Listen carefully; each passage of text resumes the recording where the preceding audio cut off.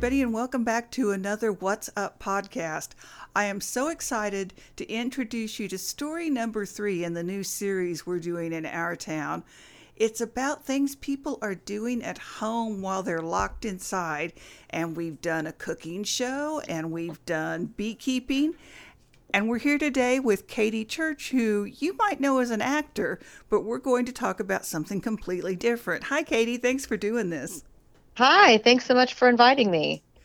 So, I know you sing, I know you act. Yes. Everything from Peter Pan to Sandy in Grease, we're not going to talk about how long ago that was, to Janet in Rocky Horror, to Donna in Mamma Mamma Mia Mia. at Pilot Arts. But that's not all you do. You also paint and create art and teach. Yes. What did you think you were going to do when you grew up?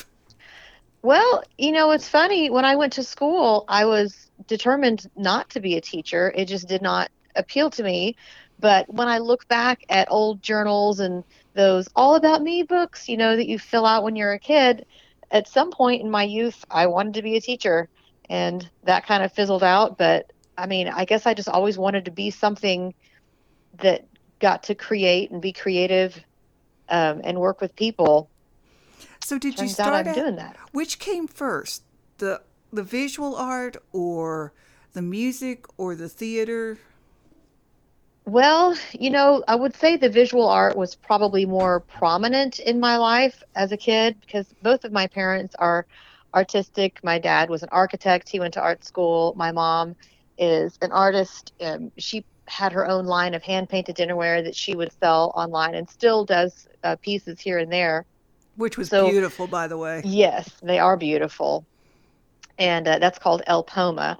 Uh, so I've always just had art around me as a kid, and my brother and I both took art in high school, and he's pretty artsy as well. He doesn't have as much time as I do to do the things, but you know, there's art hanging all over my parents' house from both my parents and both my brother and me. So art's always been around, but that theater part of me that I didn't know was the theater part has always been in me too, making plays and writing stories and pretending my own little scenarios in my head and doing dances with my cousins and skits. That was always a big part of my childhood as well.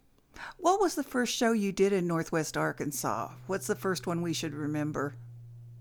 Well, the first one I don't think anyone would remember necessarily because funny story, I was in high school at 17 and I heard about this community theater and I was interested, but still incredibly shy as far as that kind of thing goes.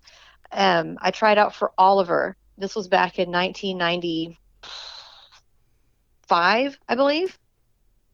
And this was back when Rogers Little Theater was more of a community theater in the sense that you showed up to auditions and you got put in the ensemble, and Right. then kind of the cream of the crop were picked out to do principal roles.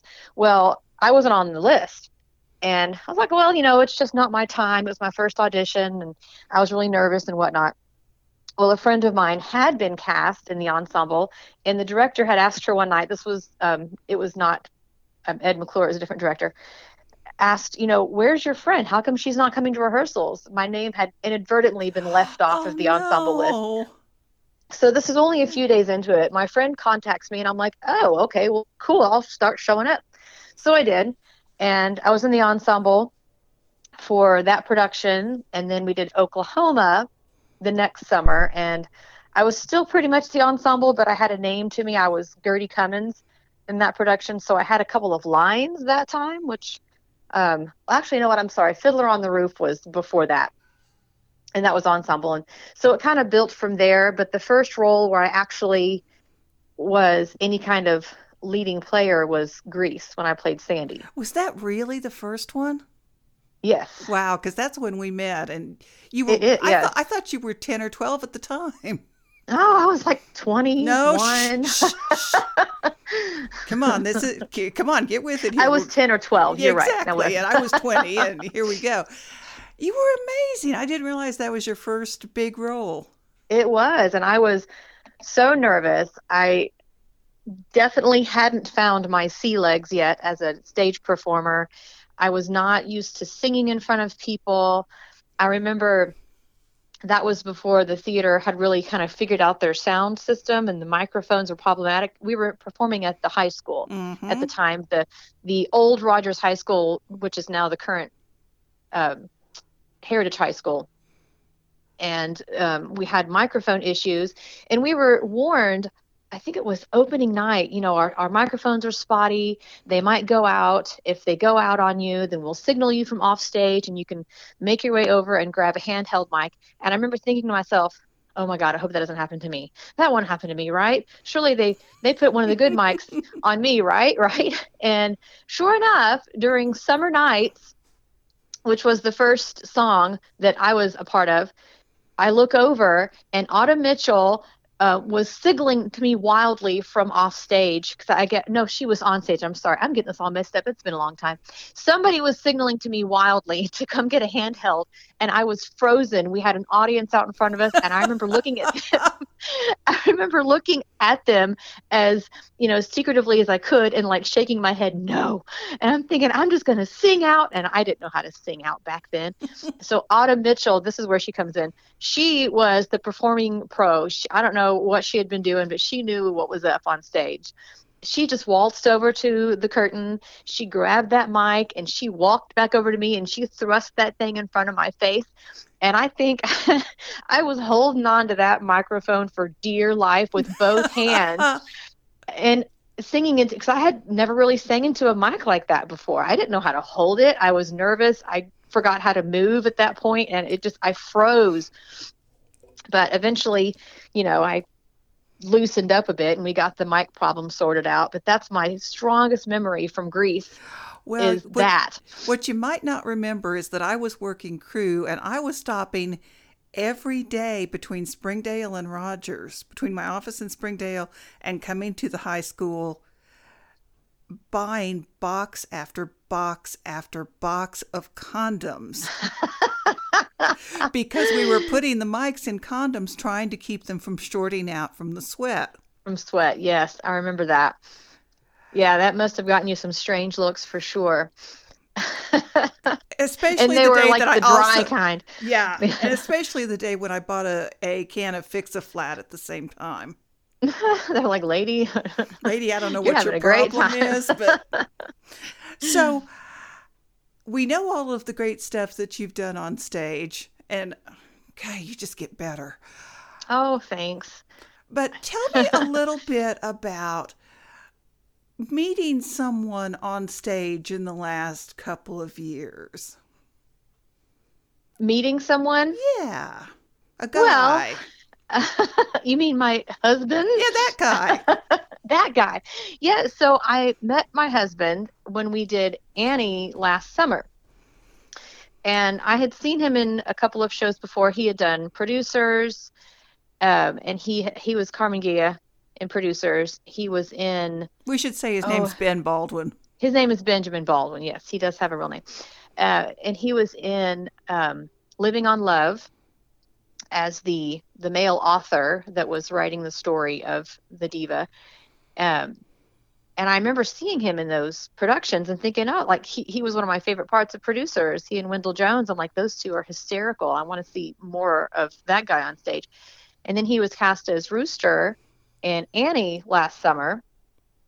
And being an adult, having no child with me at rehearsal, some nights the old enough people would go across the street to the Moonbrook after rehearsals and just have a drink and, relax a little bit and just visit. And we ended up kind of really liking each other after many of those. And, things just kind of escalated from there. And we were both in Rocky Horror together following Annie, where But he you were played. not Janet this time. No, not this time. No, I was in the ensemble this time. He was Brad, but she was He not was Janet. Brad.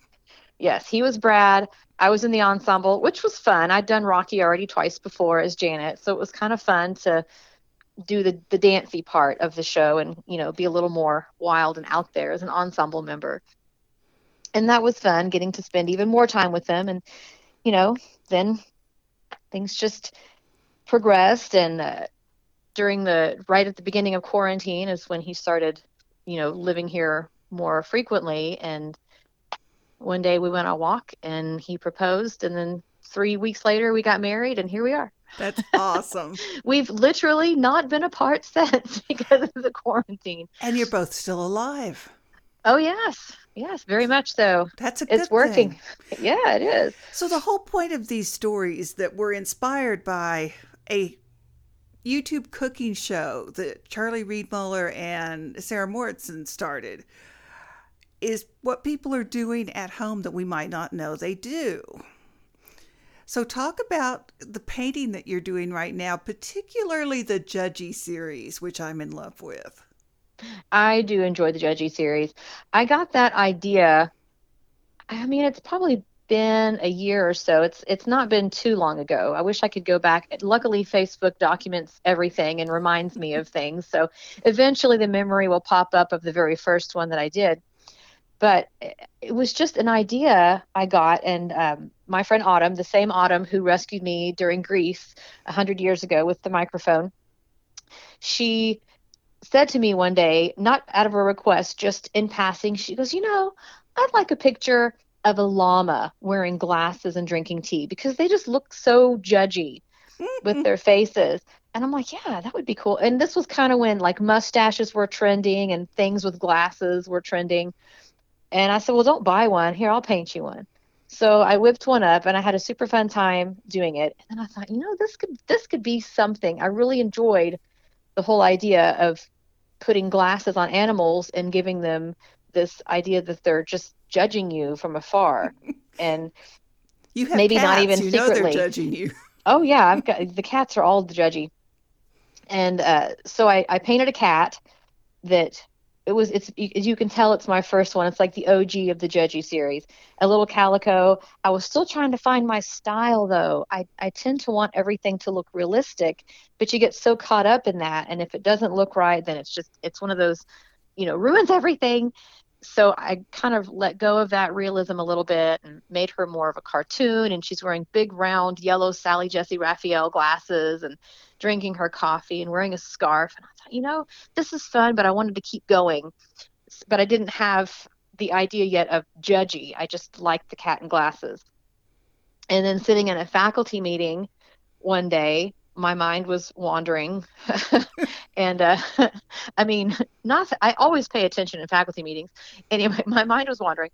And I got the idea to paint things that have the faces already. They just look at you and are probably thinking wonderfully sweet thoughts, but they look like they're going to kill you in your sleep, like a chihuahua. I had this idea for a chihuahua, and I wanted to put the chihuahua in this big feather headdress and make it look like it's something huge when it's really something small, and get that judgy look.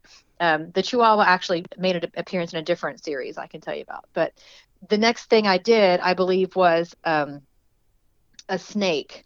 I mentioned the idea. I jotted some ideas down, and I told my daughter, and she goes, "Ooh, make me a snake. I want a snake." She loves snakes. So I'm like, all right. So I painted her an albino boa constrictor, and it's wearing a boa because it's a boa. It made sense to me. And because my daughter requested it, she's drinking a latte from Starbucks, something, frou-frou like that, like a frappuccino. And I got the idea to put sayings with them, and the saying somehow reflects what they are. So the snake is saying, "Don't have a hissy, sissy." And then I was like, oh, I like this. So I started making notes of animals that are judgy. And when I would see pictures of animals or, go somewhere and look at an animal's face, I thought, oh, that thing is judging me. I'm going to make a note of that. So I've got a squirrel and a fox and a chicken and a handful. A deer is my most recent of the judgy ones. And it just kind of took off from there. What are you working in? Do you work in acrylics? Yes, with the painting, it's mostly acrylics on canvas. I will go in sometimes with a Sharpie for some edging or outlining because I cannot do outlining with acrylics very, very neatly. And Sharpies just get the job done there. Well, they look great, and I'm so happy that we get to talk about it in this series that's running in the Our Town section of the Northwest Arkansas Democrat Gazette. And we hope you all enjoy that and find out more about what's going on. Thank you so much, Becca. Thank you, Caity. See you soon. See you.